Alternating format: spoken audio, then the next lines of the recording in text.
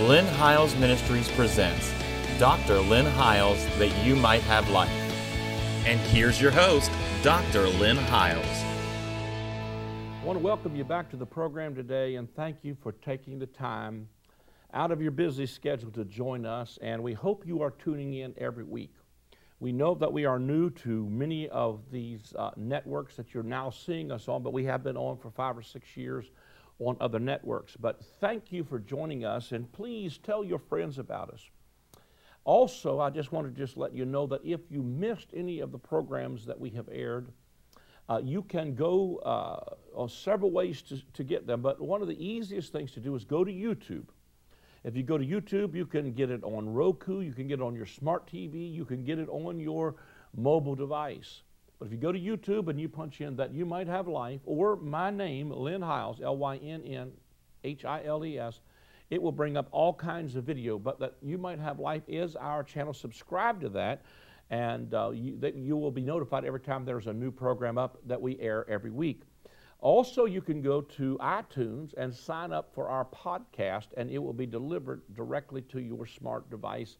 And then our website also has an RSS feed for your Android device, so you can get the audio portions of it sent directly to you. Also, on Roku, you can get many of the channels that we are on by simply downloading that channel to your Roku, and you can watch us anywhere that you can get internet. You can see us in several different time slots. We are on several different channels on several different days of the week. So tune in, find us, or go to my website, and we will have a listing of the channels that we are on that we know of. And then you can kind of access those things. We deeply, gratefully appreciate you taking the time to join us. We're a new covenant-based, grace-based, kingdom-based ministry. Our main focus is Jesus and His finished work, the gospel of grace.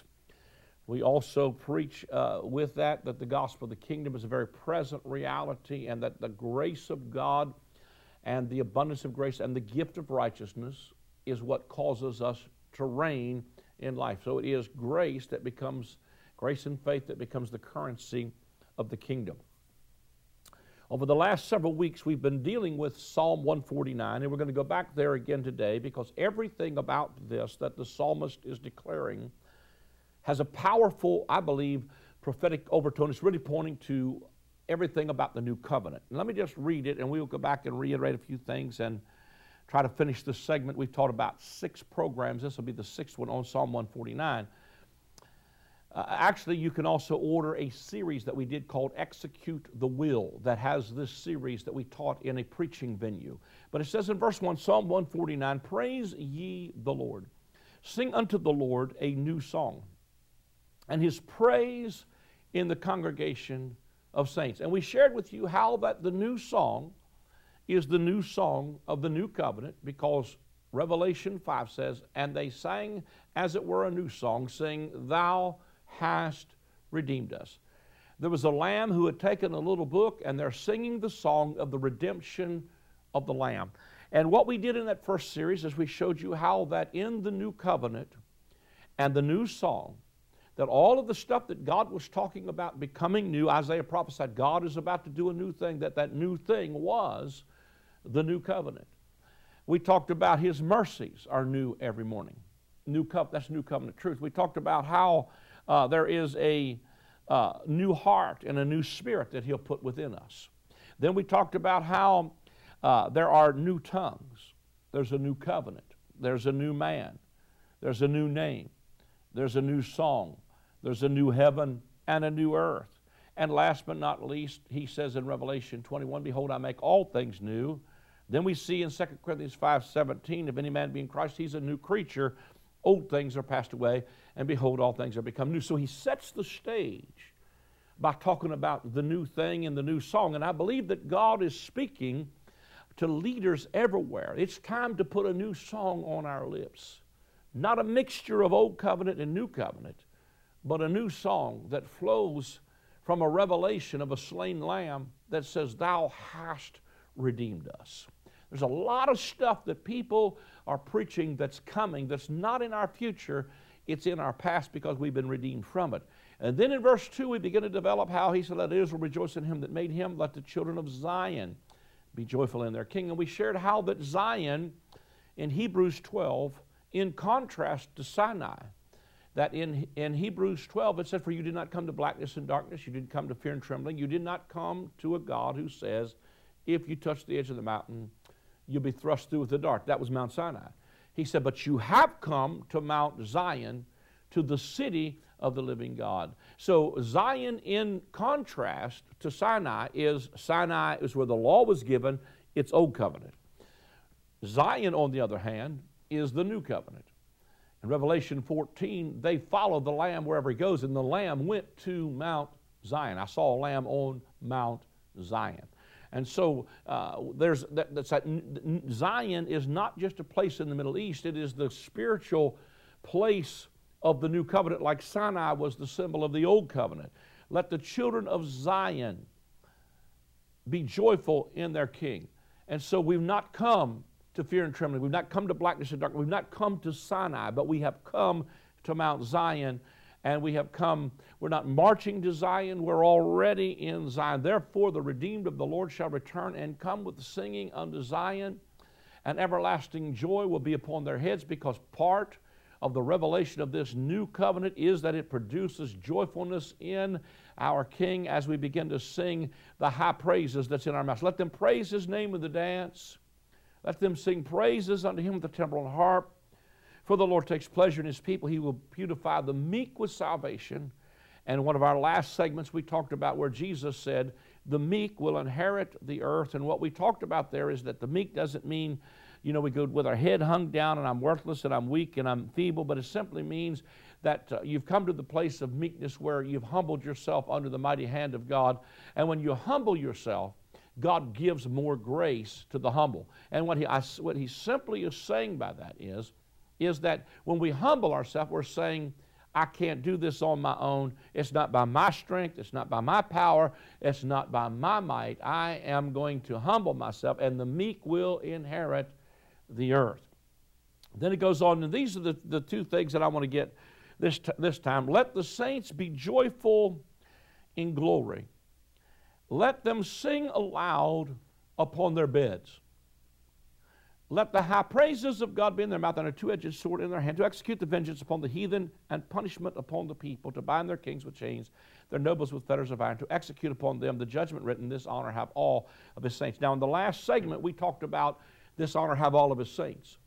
The honor is to execute the will. And I talked about the last will and testament. And I talked about how judgment is not always a negative thing, but it means you won a judicial ruling. Something was won 2,000 years ago, and a judicial decision was made. But whenever I first started preaching this from this viewpoint, my attorney came to me and said, Lynn, judgment is not always a bad thing. He said, judgment simply means if you are the defendant and the gavel drops and the judge says that the judgment is in favor of the defendant, that's a good thing. Especially if you won a big lawsuit. Because he said to me, do you know what it means if you won, if the judgment was in your favor? I said, explain it to me. He said, it means absolutely nothing if you don't execute the judgment that was won there at that judicial decision. I believe that's where we're at in the American church, is executing the judicial decision that was made at Calvary's cross 2,000 years ago, that what Jesus has freely provided by grace, we must access by faith. Now, faith to me is not a work of the flesh. It is a response to hearing the gospel, because it's not either or, but it is both of them held in a careful tension. It is by grace through faith. But what I want to point out at this particular segment is, let the high praises of God be in their mouth, a two-edged sword in their hand, and also to let the saints be joyful in glory. Let them sing aloud upon their beds. And the first thing that hit me when I thought about let them sing aloud upon their beds was the posture of rest. Because from what he's saying is when you understand this new covenant, man, it's going to jerk a praise up out of you. I got to tell you, man, I ride down the road and, man, almost a sneaking grin comes on my face because I think this is too good to be true. But if it's too good to be true, it's probably the gospel. I love that. But I'm going to tell you, man, when I think about how good and the goodness of God is, and when you really see this gospel of grace and the finished work of Jesus Christ, it's going to jerk a praise up out of you. No wonder every creature in heaven and in earth begin to sing it. In Revelation 5, they begin to sing, "Worthy is the Lamb to receive glory and honor and power and might and dominion, because you've taken to yourself great power and you've reigned." In other words, there's a song that comes from the posture of rest. Now, when I think about rest, I'm not thinking about becoming a spiritual couch potato, because you don't get people to rest by preaching rest. You get them to rest by showing them how the work got finished. Now, when you see how Jesus did the work, in other words, when you preach the finished work, and you preach things, for instance, like you preach stuff like, he was delivered for your offenses. That he didn't just die for you, but he died as you. It takes the whole labor and sweat out of you trying to kill your old man. The truth of it is you were crucified with Christ 2,000 years ago. Somebody said, well, what are you going to do with the scripture that says, I die daily? Well, I'm going to quote it in context, because most of the time we quote it out of context, because Paul was not talking about killing his old man daily. He was talking about, in that context, he was saying to them, if after the manner of men I fought with beasts at Ephesus. He was talking about physically hazarding his life every day, that he every day was living on the verge of the possibility of losing his life for the gospel's sake. He wasn't talking about killing his old man. He was talking about he faced death literally every day. Somebody said, well, what about where he talked about in Matthew, take up your cross and follow him? Well, if you look at the context of that, he's talking in the context of that, and he's saying to them, listen, man, they're going to... Father's going to be against mother, mother's going to be against father, they're going to deliver you up to be killed. And what he's talking about in that context is there's these that were moving away from this old covenant paradigm, and he's saying they're going to, you're going to be sold out by your fathers and your mothers, your children, your brothers, your sisters, and that all occurred within that first century. But what he's saying there is, if you will deny yourself the desire to go back under that old covenant paradigm and take up his cross, in other words, you're identifying with his death, and you're saying, listen, man, I have become dead to the law by the body of Christ. One of the things you're dead to, Romans 7, is you become dead to the law by the body of Christ. And when you realize the work has been finished, you enter into this rest where a song begins to flow out of you. Now, let me say this to you. The posture of rest does not necessarily mean also that you become a spiritual couch potato. It means that I used to have this as an intro on my TV program when we first come on. I used to put it like this: if you rest, God will work. And if you work, God will rest. Now, I don't know about you, but I'd rather rest and let God do the work. And when God does the work, man, the work gets done. Let me get you this. This scripture really jumped at me the other day when I was reading it, and I put it in my notes, and I haven't used it anywhere yet. But Mark 4, and I'm going to read to you from the Message Bible, but Mark chapter 4, I think, let's see, down around somewhere near verse 27. Let's see, verse number 26. It says, Then Jesus said, this is Mark 4:26 in the Message Bible. Then Jesus said, God's kingdom is like seed thrown on a field by a man. Watch this. Who then goes to bed and forgets about it. Man, that's so ministered to me. He said the kingdom of God, God's kingdom is like seeds thrown on a field by a man who then goes to bed and forgets about it. In other words, the kingdom is you sow the seed of the kingdom and then you go to bed. You climb up in the bed. Psalm 149. Let the saints sing aloud upon their bed. Now watch what he says about it. He said he goes to bed and forgets about it. The seed sprouts and grows. He has no idea how it happens. The earth does it all without his help. First a green stem of grass, then a bud, then the ripened grain. When the grain is fully formed, he reaps. Harvest time. How can we picture God's kingdom? What kind of a story can we use? It's like a pine nut. when it lands on the ground, it is quite small as seeds go, yet once it's planted, it grows into a huge pine tree with thick branches. Eagles nest in it. And with many stories like these, he presented his message to them, fitting the stories to their experience and maturity. He was never without a story when he spoke. When he was alone with his disciples, he went over everything, sorting out the tangles and untying the knots. In other words, the kingdom is when you realize that the seed of the kingdom, God's kingdom, has been sown into your heart, and then you simply rest in the power of the seed to produce. See, I'm convinced that once you get born from above, you're going to be able to enter into a rest, and you're going to see effortless change begin to take place in your life. Hallelujah. Because what you're going to do is you're going to see that the seed of the kingdom was sown, and you can rest in that the seed is going to become a great tree. Let me come over into Hebrews 4, because I want to tie this together also with this two-edged sword. I'm going to read this from the King James Version. But it said, let us therefore fear, lest the promise being left us of entering into his rest. Again, we're talking about the bed. And the bed is speaking of his rest. Any of you should seem to come short of it. For unto us was the gospel preached as well as unto them, but the word preached did not profit them, not being mixed with faith in them that heard it.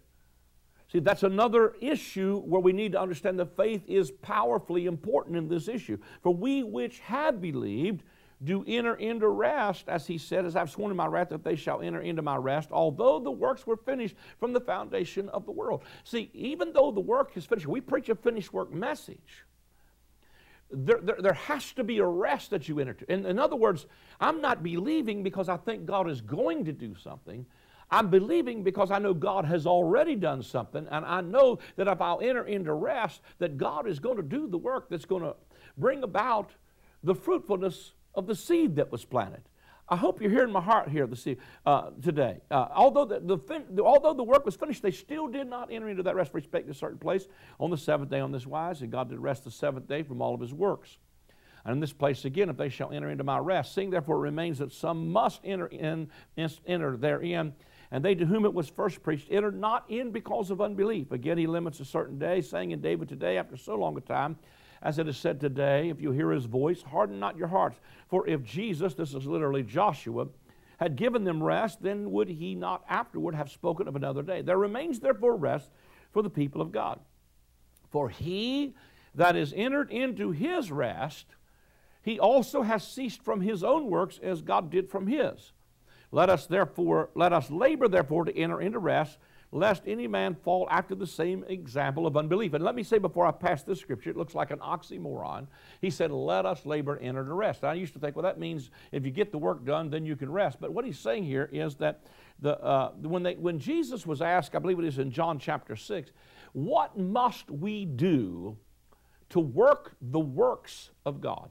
And Jesus simply told them, here's what you must do to work the works of God, is to believe on him whom the Father has sent. So the only work of the new covenant is that you believe. Everything else flows out of what you believe. In other words, if you believe you're righteous, you're going to live like you're righteous. The just will live by faith. So everything flows out of what we believe and out of the rest of this thing being done. Let us therefore labor, he said, to enter into that rest. For the word of God is quick and powerful, is sharper than any two-edged sword, piercing even to the dividing asunder of soul and spirit, and of the joints and marrow, and is a discerner of the thoughts and intents of the heart. Neither is there any creature that is not manifested in his sight, but all things are naked and open unto the eyes of him with whom we have to do. Seeing then we have a high priest, a great high priest that has passed into the heavens, Jesus the Son of God, let us hold fast our profession. For we have not a high priest which cannot be touched with the feeling of our infirmities, but was in all points tempted like as we are, yet without sin. Let us therefore come boldly under the throne of grace, that we might obtain mercy and find grace to help in the time of need. So in this text, we're going to be able to conclude all of our remarks out of Psalm 149, because here's the last two things I want to share with you. Let the saints be joyful upon their beds. So from the posture of rest, everything flows to execute the will of this new covenant. But then he says, then he goes on to say in Psalm 142, not only let them be joyful upon their beds, but let the high praises of God be in their mouth and a two-edged sword. in their hand. The two-edged sword is found also in the same text where we're dealing rest from. This sharp two-edged sword is the same sword that you see in the mouth of Jesus in Revelation chapter 1. There's a sharp two-edged sword. Now, this sharp two-edged sword is the Word of God.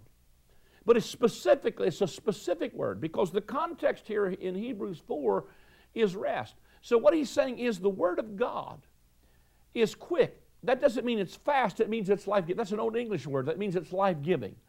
It's powerful and it's sharp. But what's the context? The context is rest.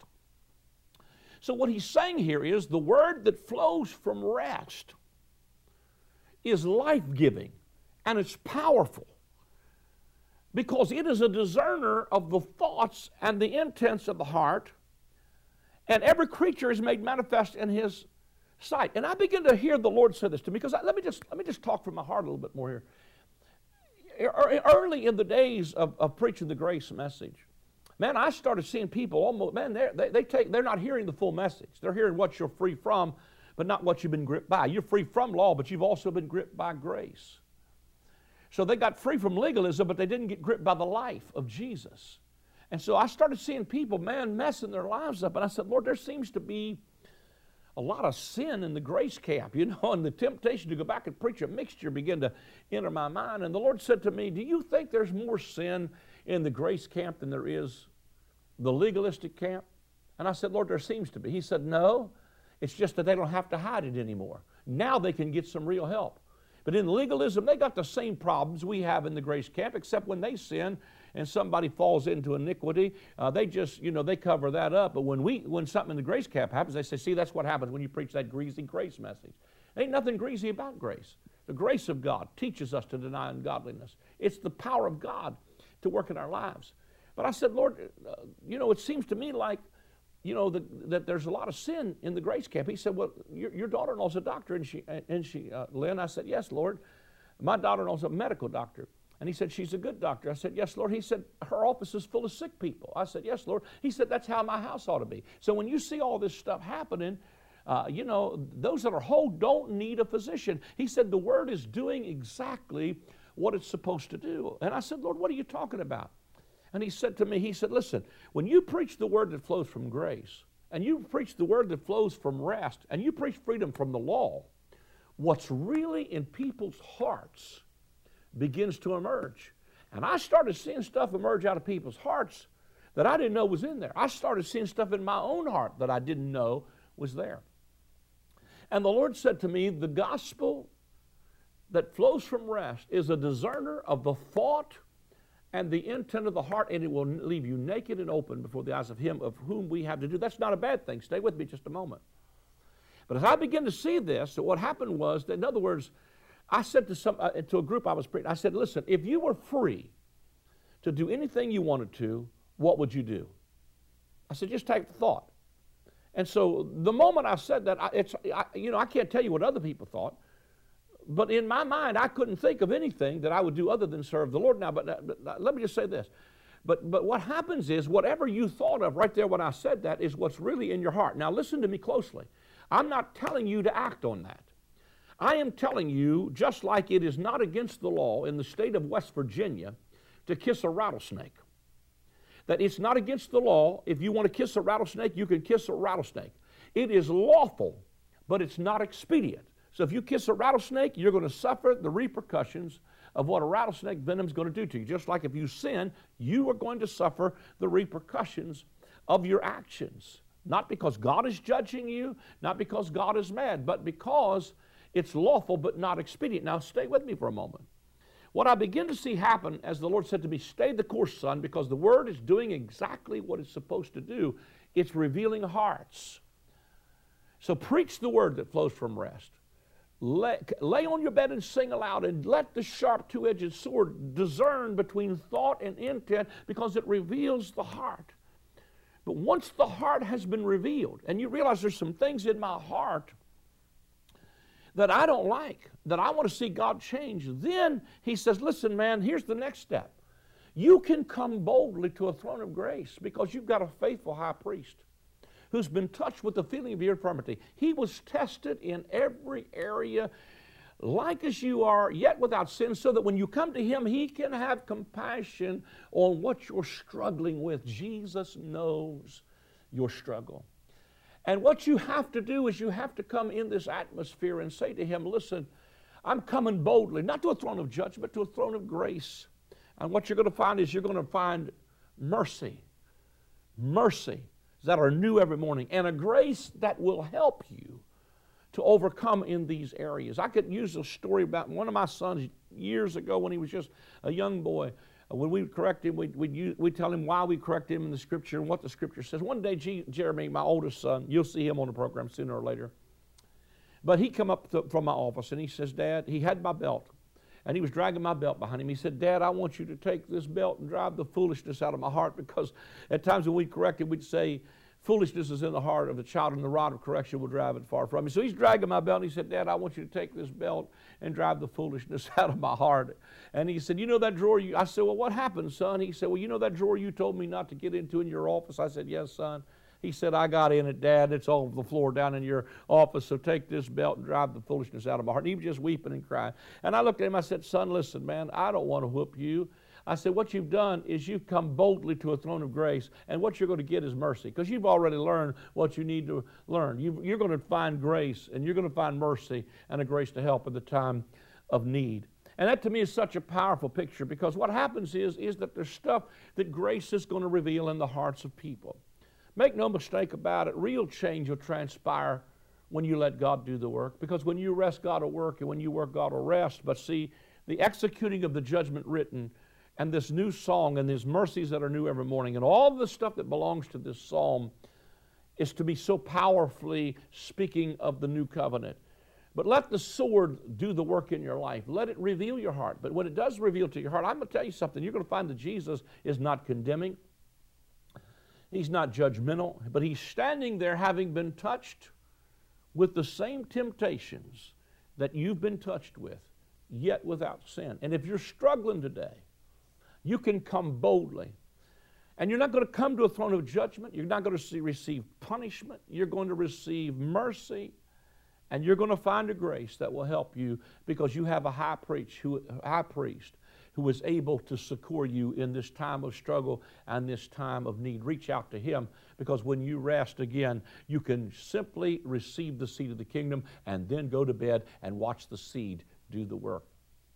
I think that's powerful. We're running out of time.